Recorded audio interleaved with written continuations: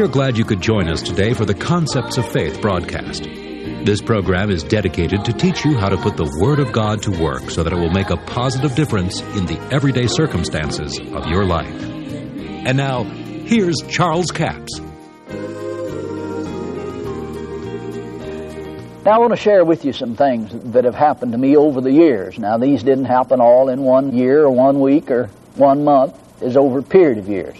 And some of them I did not recognize as being supernatural deliverance, but I can look back and see now that they were, and many of you can do the same thing. Like I said, I'm sharing these with you not to get you to just believe in somebody's experience, because we're sharing the Word of God to back up this, and I think sometimes it helps us to hear some things that has happened to other people.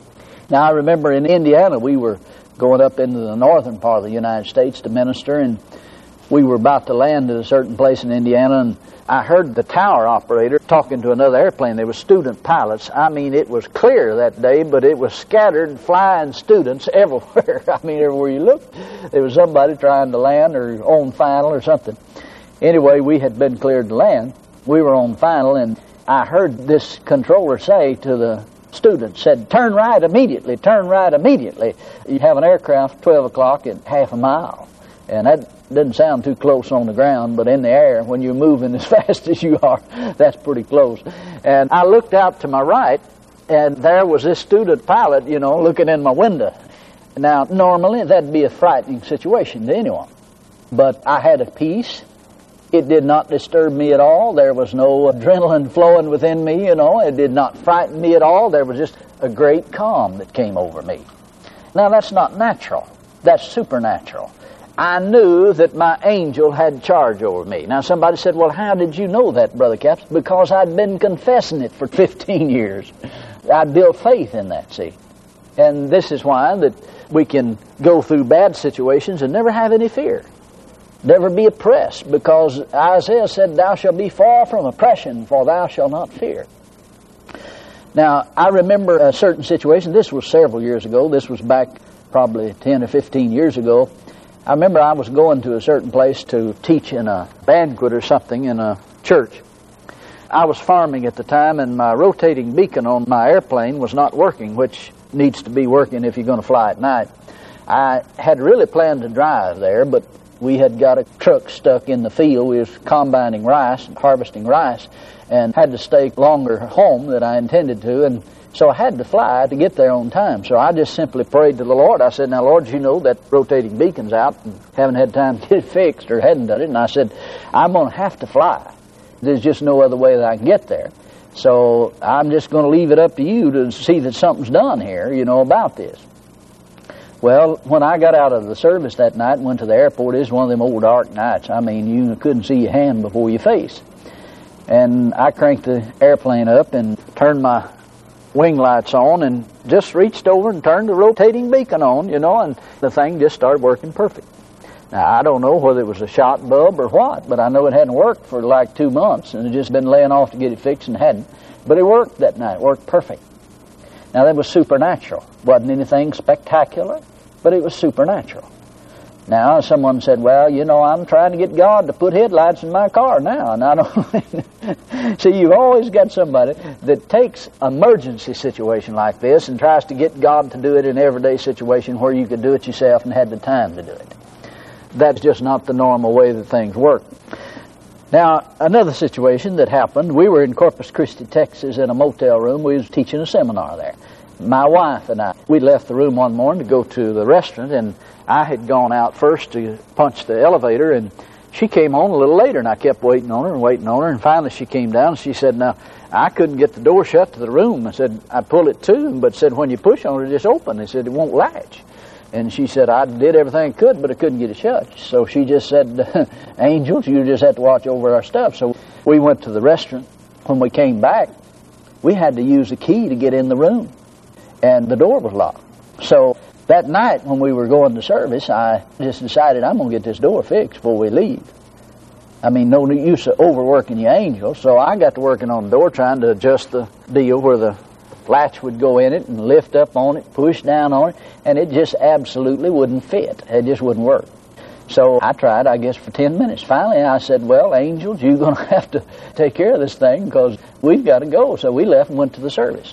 Now, when we came back, same thing again. We had to use the key to get in. The door was locked and latched. Now, that's a small thing. It may seem insignificant to you. It's not spectacular, but it's supernatural. And I'll tell you, these things happen every day if you'll believe for them. No, they're not the spectacular things, but they're the supernatural things that happen. In Hickory, North Carolina one time, I remember we were going there for a meeting, and on the way, in fact, we were flying this airplane 1500 Lima, and the radar in that airplane had gone out on me, and had gone out several times, and I had carried it back, and the guy thought he had it fixed, and then it'd go out again. So on this trip, it'd gone out, and we were flying through some rain storm clouds, and I was really needing that radar. And we got down there by the controller vectoring us around some thunderstorms, and I told my wife, I said to my wife, now I always wondered after that, what if I'd have said, well, this radar is going to work now. But I said to my wife, now when we get to Hickory, there'll be somebody there that'll fix this radar. Well, I said that in faith. Now, when we got to Hickory, North Carolina, and I asked about it, they said, there is nobody here that even works on radios, much less radar. So we locked the airplane up, went to the meeting, came back 2 days later, got in it, and took off for Charlotte, North Carolina. And then it was still thunderstorming. So it just occurred to me, the faith statement I'd made, so I just reached over and turned the radar on. And I want you to know it worked perfectly. Worked all the way to Charlotte. Painted all the cells, and we got around all the cells just fine. And that was supernatural. Now, it wasn't spectacular maybe, but it's supernatural. Now, these things happen in emergency situations. Now, the next day, after we'd been on PTL, we started home. It was clear. The weather was fine, and we turned the radar on. I just turned it on just see, and it wouldn't work a lick. Somebody said if God did it, angels did it, it'd still been fixed. Listen, you know, God's not in the business, a mechanic business or electronic business. He'd put everybody else out of business if he were. And when I went home, I told the electronic guy that's working on it, I said, now, I prayed about it before I turned it over to him, and I said this to God. I said, God, I'm charging the angels to show this guy what's wrong with it. He worked on it 4 or 5 times. And I expect them to do it. Angels, ministering spirits, you show him. You know what's wrong with it. Show him what's wrong with it. And I mean, he found it in just a few minutes, and it worked fine after that. Never did have any more trouble with it. Well, there again, not spectacular, but supernatural. See, now these all line up with scriptural things. There's things that we need to realize, that divine protection is available through the ministry of angels. I remember one time in Dallas, Texas, I came off a freeway, and at the bottom of the ramp I was turning into the Paramart, and a car had pulled up in the place I was turning over there, and I stopped at the bottom of that off-ramp, which was a bad thing to do. Car coming from behind wasn't watching what he was doing evidently, and hit me doing about 60 miles an hour. It totaled that rental car out. It burst the fuel tank, and gasoline went everywhere. I remember feeling like, as I was shifted around in that car, it felt like I was just a bunch of feather pillows all around me. Now, I had been praying in the Spirit. In fact, I was praying in the Spirit when the car hit me. And there was no fire. No one was injured. Miraculously, no one was injured. Totaled both cars. There was no fire. I didn't even have a whiplash. Now, that is supernatural. And then after that, I was reading here where it says that he will cover thee with his feathers. I like that to run away, because I know the angels surrounded me to keep me from being hurt. Divine, supernatural protection. But, you see, we have to believe God for these things and confess the Word of God.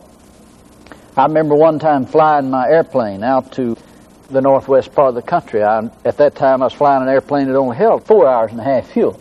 I got lost and in some weather out there, and we flew 5 hours and 25 minutes. My brother had already told the controller, well, he's down somewhere because he's out of gas.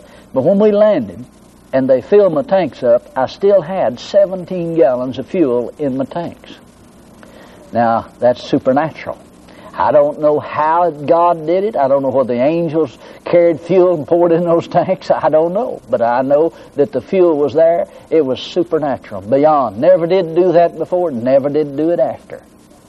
But you see, That's supernatural things. But you have to believe for these things. Now I want to talk to you and finish this up by saying how you can get your angels to work for you.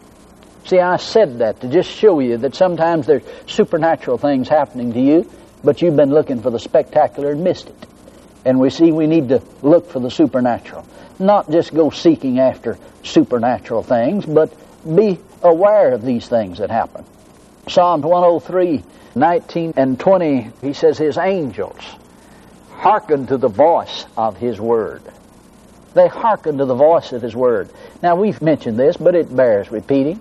See, the word has no voice. Psalm 91 won't ever say a thing to you if you don't read it, if you don't quote it. The angels hearken to the voice of God's word. Now, the Bible says, Psalm 107, verse 20 said, God sent His word and healed them, delivered them from all their destruction. Well, God sent His word and did that. But the angels hearken to the voice of God's word. Now, this word here has no voice unless you give it voice. And if you don't give the word of God voice, then the angels are not hearkening to it. You have to give it voice. It is your verbal speaking of what God has said that the angels are listening to. See, they're designed to hearken to the voice of the Word of God. Your voice is the only voice the Word of God has. You have to give voice to it. I appreciate so much you joining us for the Concepts of Faith broadcast today. Trust you've been blessed by the Word of God. Our CD offer this week is CD offer number 7125, End Time Ministry of Angels. A single CD for $8 plus $3 postage and handling, a total of $11. Now we know that the Bible tells us that the angels are ministering spirits sent forth to minister for them who are heirs of salvation. In the parable of the sower in Matthew 13, Jesus reveals that the angels bind the tares in bundles just before the harvest comes. And the harvest is not the end of the world. The harvest here is the rapture of the church in the first part of this parable.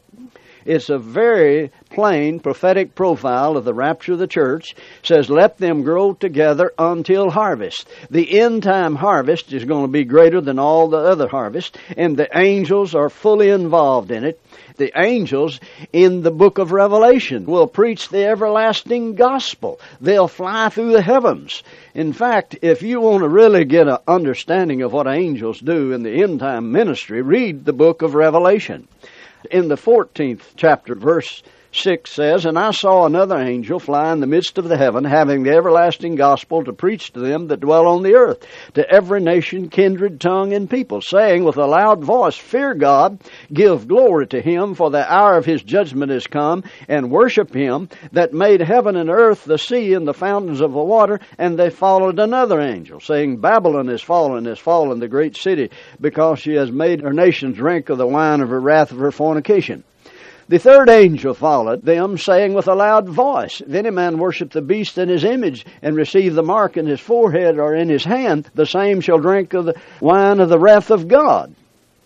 Well, this happens in the end-time ministry of angels. You really need this. It'll be a blessing to you. That's offer number 7125. A single CD for a total of $11. The toll-free order line is 1-877-396-9400. Until tomorrow, this Charles Capps reminding you that the enemy is defeated, God is exalted, and Jesus is coming soon. To order the product offered today, call 1-877-396-9400 or write Charles Capps, P.O. Box 69, England, Arkansas, 72046. A complete list of CDs, books, and DVDs are available online at charlescapps.com. Through the website, you can listen to this radio program again and subscribe to our podcast.